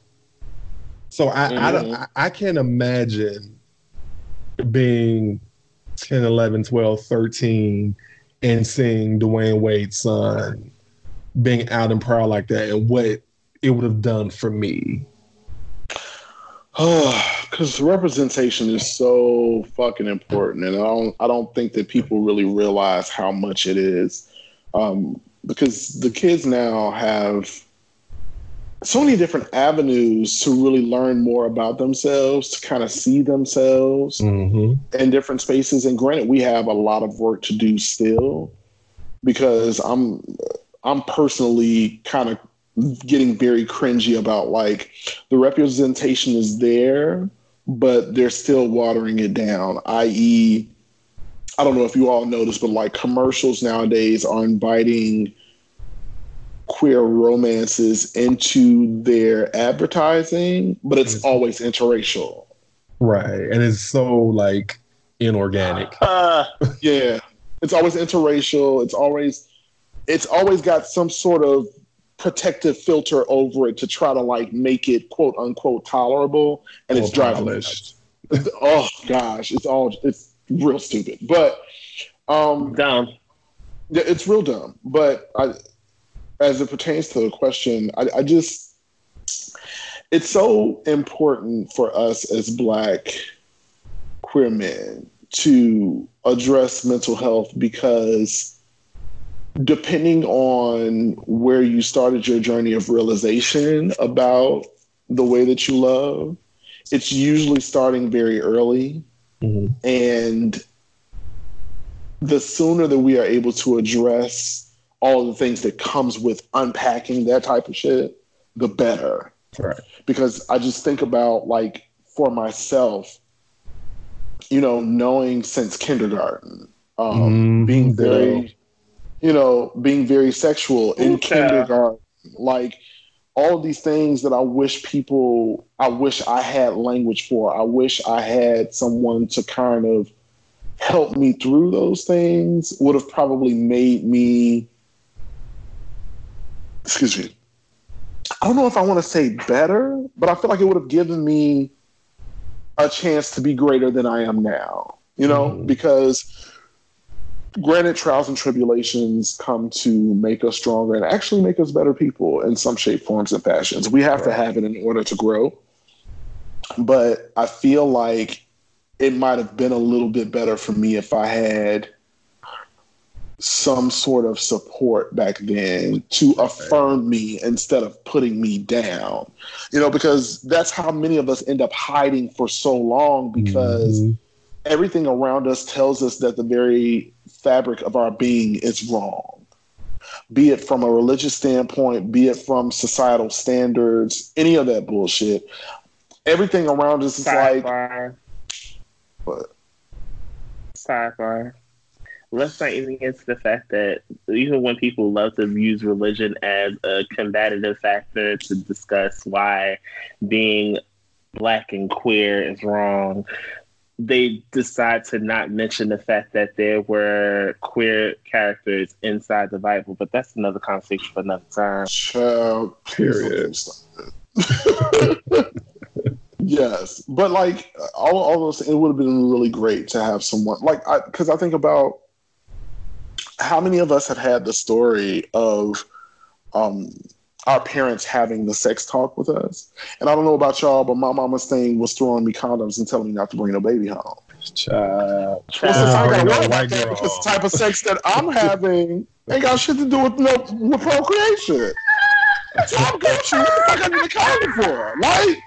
I don't think that people, and I don't want to make it into this whole parent bashing thing, because most of our parents, it's not. It's really not. Right. Depending on who they are and where they were in their journey when they created us, many of us have the story that our parents were children when they made us. Right. So, of course, they don't have the tools to really. They're jumping into it like anytime you become a parent. There's no rule book or handbook to being a parent.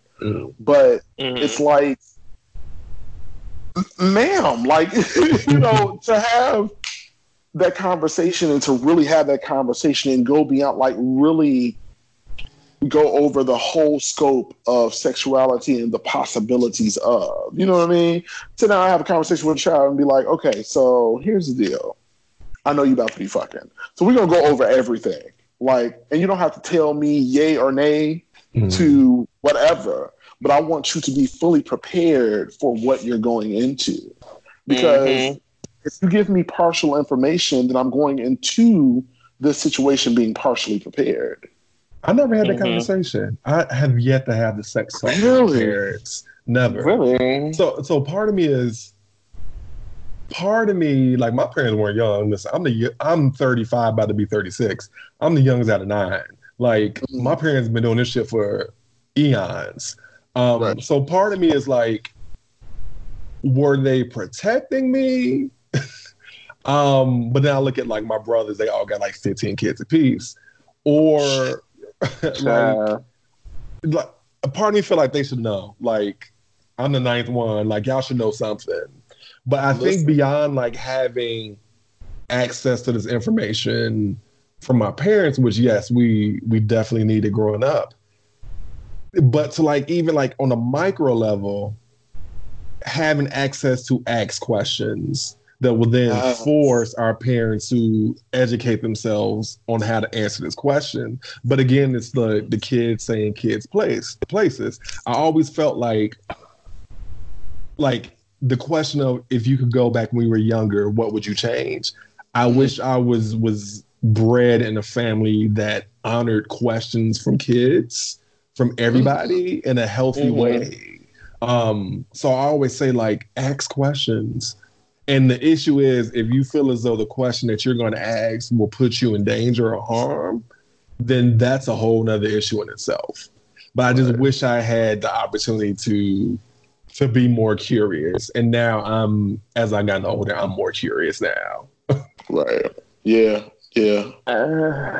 If I had to go back and actually answer that question, I would say, to be brutally honest with you, I wish I was shielded from less than I was granted full access to. Like, I'm not saying I wanted to be completely an adult in like as a preteen, but I just wished I didn't have to feel like my family didn't have to feel as if they had to shield so much from me out of fear of my reaction. It's more so it's gonna happen regardless. Like, I hate to inform people. I'm a sensitive ass bitch. I can't help it. Feelings, I'm in touch with those things. I hate the fact that I can read body language. I can read when someone's mood changes. I hate it. Sometimes I'm like, oh, you're in your feelings. Why are I you have issues feelings? with that word, though. I have issues with the word, like the phrase of being too sensitive. I feel like there are people, like you said, you're an empath, that are just very aware. Very. Because sensitive has but you know what? A negative connotation to it. It does. It does. And it goes back to, I know people get tired of me saying this, but like so much goes back to this point of the disrespect of the feminine.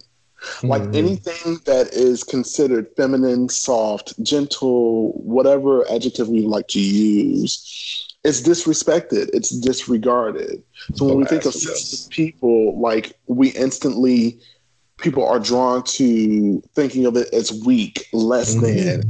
It's actually the antithesis of all of that. Like being able to sincerely feel and express yourself in a way that others cannot, that is not tainted by the societal pressures of being tough and strong all the time and all that bullshit. Like people don't realize that it takes a lot to be a sensitive person. It takes a lot to be able to acknowledge your feelings and express them in a world that tells you that you shouldn't. Exactly. It's just crazy. Wow. It's dumb. So people that like run around here and like are trying to poo on everybody that is like, I'm sensitive, I feel shit. Like, you look crazy. Crazy. Yeah, I get a lot of shit that you won't. Like, that's why I tell people all the time, especially when people are like, oh, I don't cry, I don't like to get into all that emotional shit. Like, baby, you need to do yourself a favor and release that pressure that you keep holding. Like, emotions are verbs. You can't think your emotions away. You can, and they show up in other forms. Exactly. Like you crying shows up in you being argumentative, you starting fights when you don't need to start fights. It like benign emotions, like emotions don't stay benign. Like they show up some type of way. Instead of just releasing them and acknowledging them and working on them when they arise, they are going to show up, and not always in the best manner. Right. Yeah, it's crazy. It's crazy. Okay, so I'm gonna do one more question and then we can close it out because y'all know we can go on with this forever. Yes, but my last question is, what do you believe has contributed to the emergence of greater mental health in the Black community? Like, I feel like we've gotten into a space now where people are acknowledging it, we're taking it on, and actually doing the work to healing. What do you guys believe has like contributed to like this brand new day of like, hey, let's fix our mental shit? Who going first? Because I got some feelings. No. So Johnny, you the guest. Go first. Come on. Shit. Yes. So like, there's a bunch of things that I think contribute to it, but there's two that stand out for me. One is constantly seeing our bodies being like misused, abused, killed, and realizing that it's actually putting us through this loop of PTSD where we felt as though we had the tools to handle this, and it's literally killing us. Like, the stress is killing us. And I have opinions about that because these amazing social workers and Black therapists have been around for ages. So their job, like their profession, is not nothing new. But now it's like, with the age of social media, like this constant bombardment of like death in physical and mental and spiritual form. It's like, we got to work on it. We have to try something different. And the time is now. So like, I fucks with that heavy. On the other hand, I feel like, especially this day and age, a lot of things can get really hashtaggy. Ooh. So I feel like there are people that are preaching and screaming mental health, Black community mental health, but aren't necessarily educating themselves, accessing the knowledge, and we aren't putting out the proper knowledge of like what mental health really looks like for Black people. Because again, hashtagging is really easy to do. Even like I cannot stand the word woke now. It seems very like, no, like I get it. I fucks with what it means, but it's also very hashtaggy, put it on a t-shirt, on a cell phone case. And I feel like at times, shirt, calling merch. Right. So I feel like Black mental health can teeter off into that. But we also have people like this podcast, like YouTubers, that are actually breaking things down. And I wish that there was some type of end all be all of like a book of like, this is what entering mental health looks like for Black people. But again, like I'm ambivalent about it because the hashtags connect people. But again, it's also easy to slap a hashtag on anything. It's mental health for Black people. I never thought it would be in the forefront like this. And again, I wish when I was younger, it was like this without all the stigma attached to it. And I look forward to seeing like where it's going to take us next, because we're in a crisis. We are like literally going through trauma in every facet that we can think of. Music, film, like news. I don't watch the news anymore. I don't. There's just like this collective PTSD and re-traumatization that Black people go through that at times is unbearable. I'm tired of I know people are getting shot for no apparent reason by police officers in the street. Do I need to see that video every time I turn on the TV and get on Instagram or Facebook? Absolutely not. And it can be extremely triggering. And I had an incident maybe 5 years ago where someone I knew died in a car accident. And one of my friends random just put this video of like this car accident happening in real time. And I had to tell him, like, you don't know what people are going through. Take it down. Like, it's re-traumatizing each other. But like Black people mental health, I just think it's so necessary at an early age, at a mid age, at a elder age. And I have faith that it's being fine-tuned very, very well. And there's different ways to offer it to people, which I think is fucking dope. Yeah. Absolutely. Lonnie, what you got? Well, let's get started. I feel like you know what? I'm a little drunk. It's okay. You're an adult. What? Marlon, repeat the question again. So I was saying, like, what do you believe has contributed to the emergence of greater mental health in the Black community? Fine. So I feel as if with Black people, it's more so social media, as Johnny has stated, has worked for and against us. But in this state, I feel like it's worked for us. I feel as if people being able to voice that I've gone through depression, I've gone through anxiety, and I'm experiencing these things in real time. I feel as if that attributes more so to us wanting to seek help for these mental illnesses. And it's not just some BS that people made up.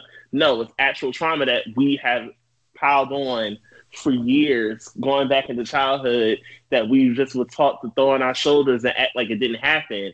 Like, it's a theory that we have, especially in the community, of sweeping everything under the rug until it's time to lift it.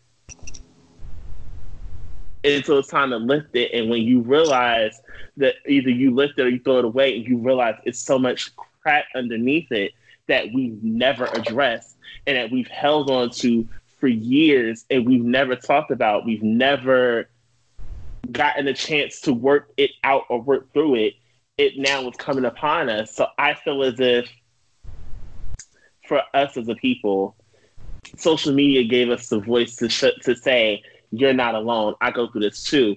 I remember back when we started doing, I don't know if you remember, it was around the time that Kid Cudi had came out and expressed that I think he either checked himself into a mental institution, and they started with the "You Good, Bro" hashtag, and it was just to check. Especially, it was meant mainly for Black men to make sure that they were good as far as their mental health. I feel like moments like that should have happened more than often because of the fact that it actually called, especially Black men, to speak on their current state of mental health. We don't talk about it enough. We don't address it enough. And the reason we don't like to address it is because we feel as if it's going to bring too many skeletons out the closet. So I feel as if social media helped us actually be able to debunk what we're going through versus just compiling it on and just letting it continue to fester over us like unwanted garbage. That's my thought on it. Dig that. I dig it. For me, I believe that we've just gotten into this age, and I'm like kind of hearkening off of what both of you guys said about how social media has played a major part in knowledge and kind of this collective aha moment across the globe, where that representation, that feeling of not being alone in the whispers and the dark parts of our lives that we don't show from day to day. You know, so many people feel alone in mental health struggles and issues, and having the language backed with people that experience those things as we do helps a lot, right? A whole lot. You know, so like being able to relate in that fashion and also have these avenues and platforms to have discussions about these things paired with the language has helped our community a lot. Because for so long, it was masked as all of these other things that really don't have shit to do with shit. Right. You know what I mean? Like,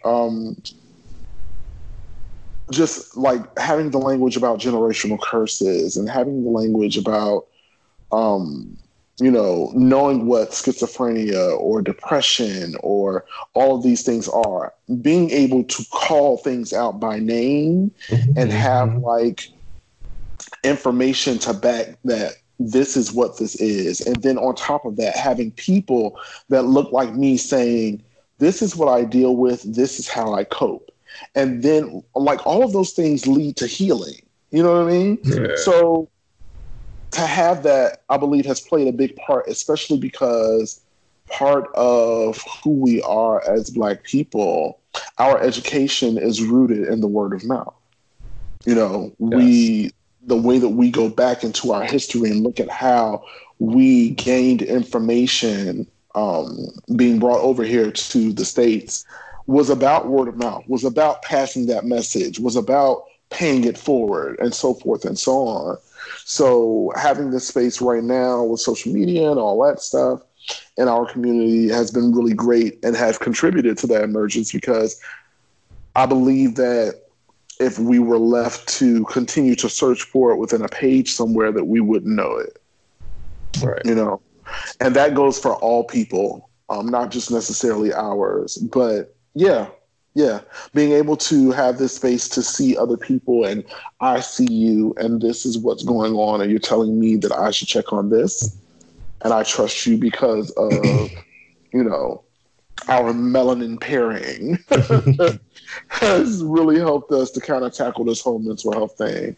And just the access, like, yeah, like, because again, it's this stigma for a while, like before like the real big resurgence of like Black mental health, everything was like, oh, he upset, he bipolar. Everything was bipolar.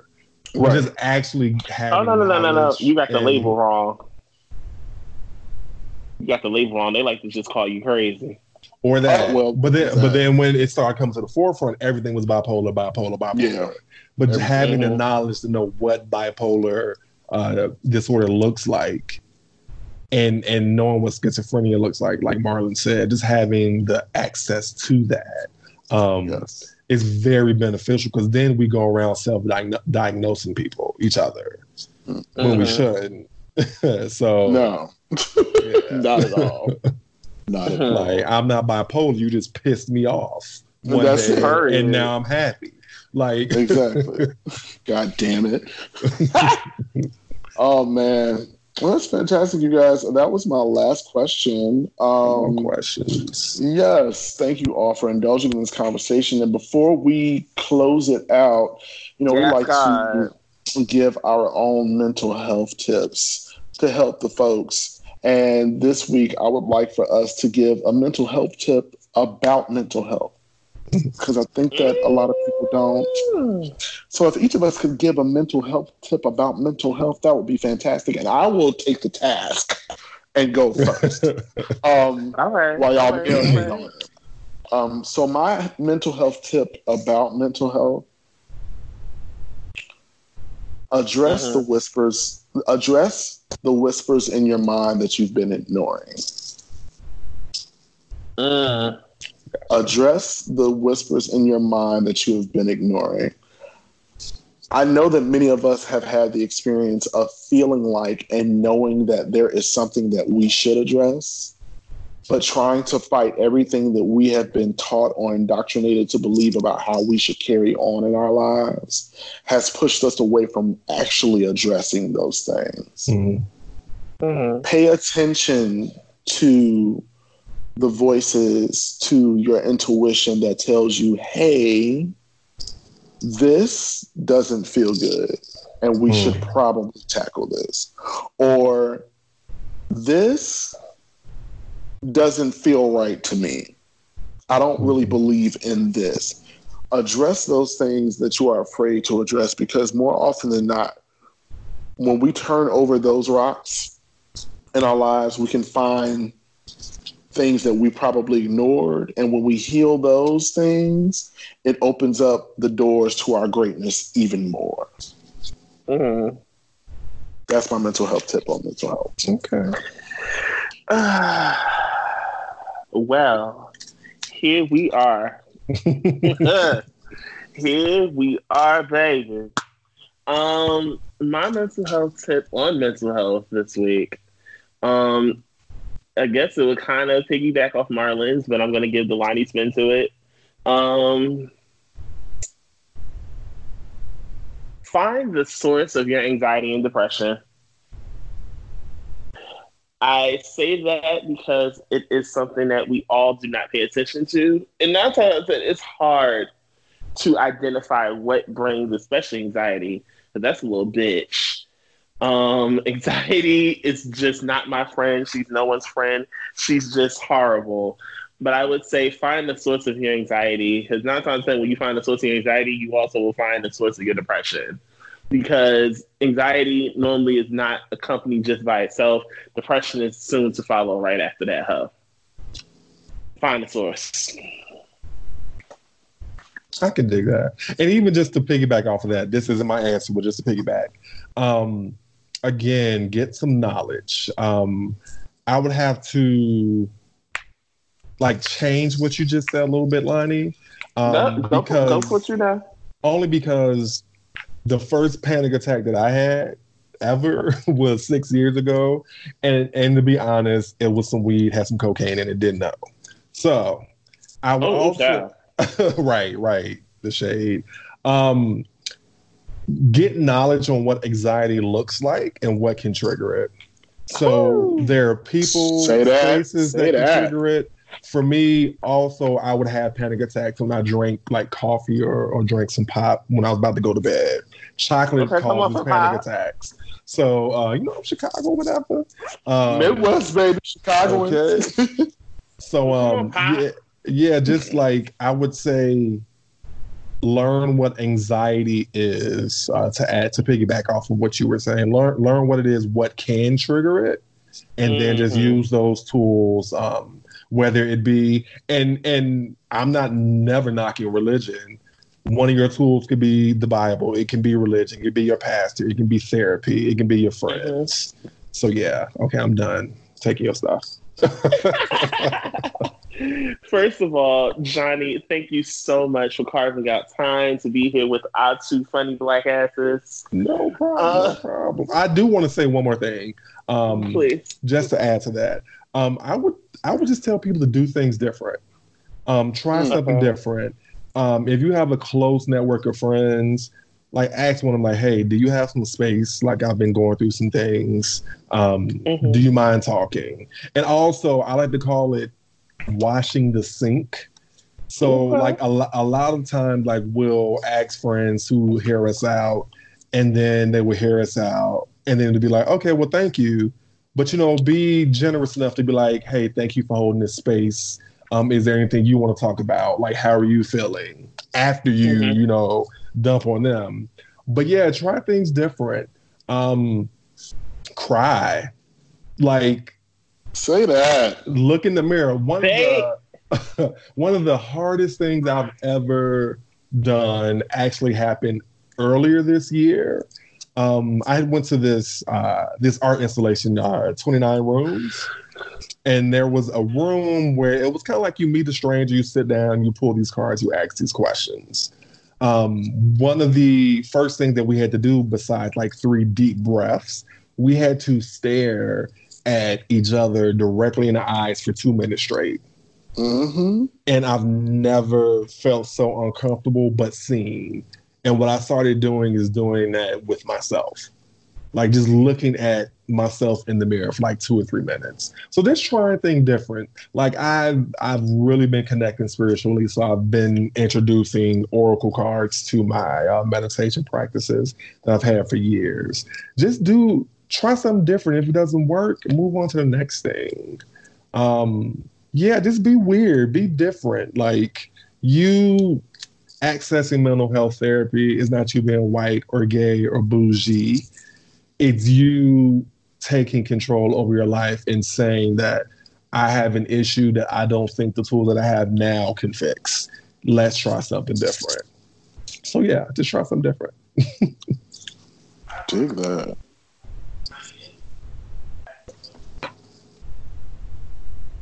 Lonnie, I can't hear you. I'm going to say this, and I'm going to leave it alone. Sorry, because we're recording in the same space, so you can hear the echoes. I'm going to say this, and I'm going to leave it alone. Johnny, there's a separate conversation for a separate episode that we're going to have on being Black and exploring spirituality. That's not for today. That's for another time. With that being said, once again, Johnny, thank you so much for taking the time out to be here with us. No, like seriously, like thank you both. Like this is giving me the podcast itch, and I do definitely want to start my podcast back up. But besides that, like you all are doing the universe's work, and just bravo to you both. Like this is amazing. Thank you. Thank you. And with that being said, that wraps up the very last episode for 2019 for WRYH Podcast. Thank you guys so much for being here with us. Anytime, loves. We will see you guys in 2020. Listen, Merry Christmas, Happy New Year, and we will see you on January 6th. Peace out. See y'all later. Bye.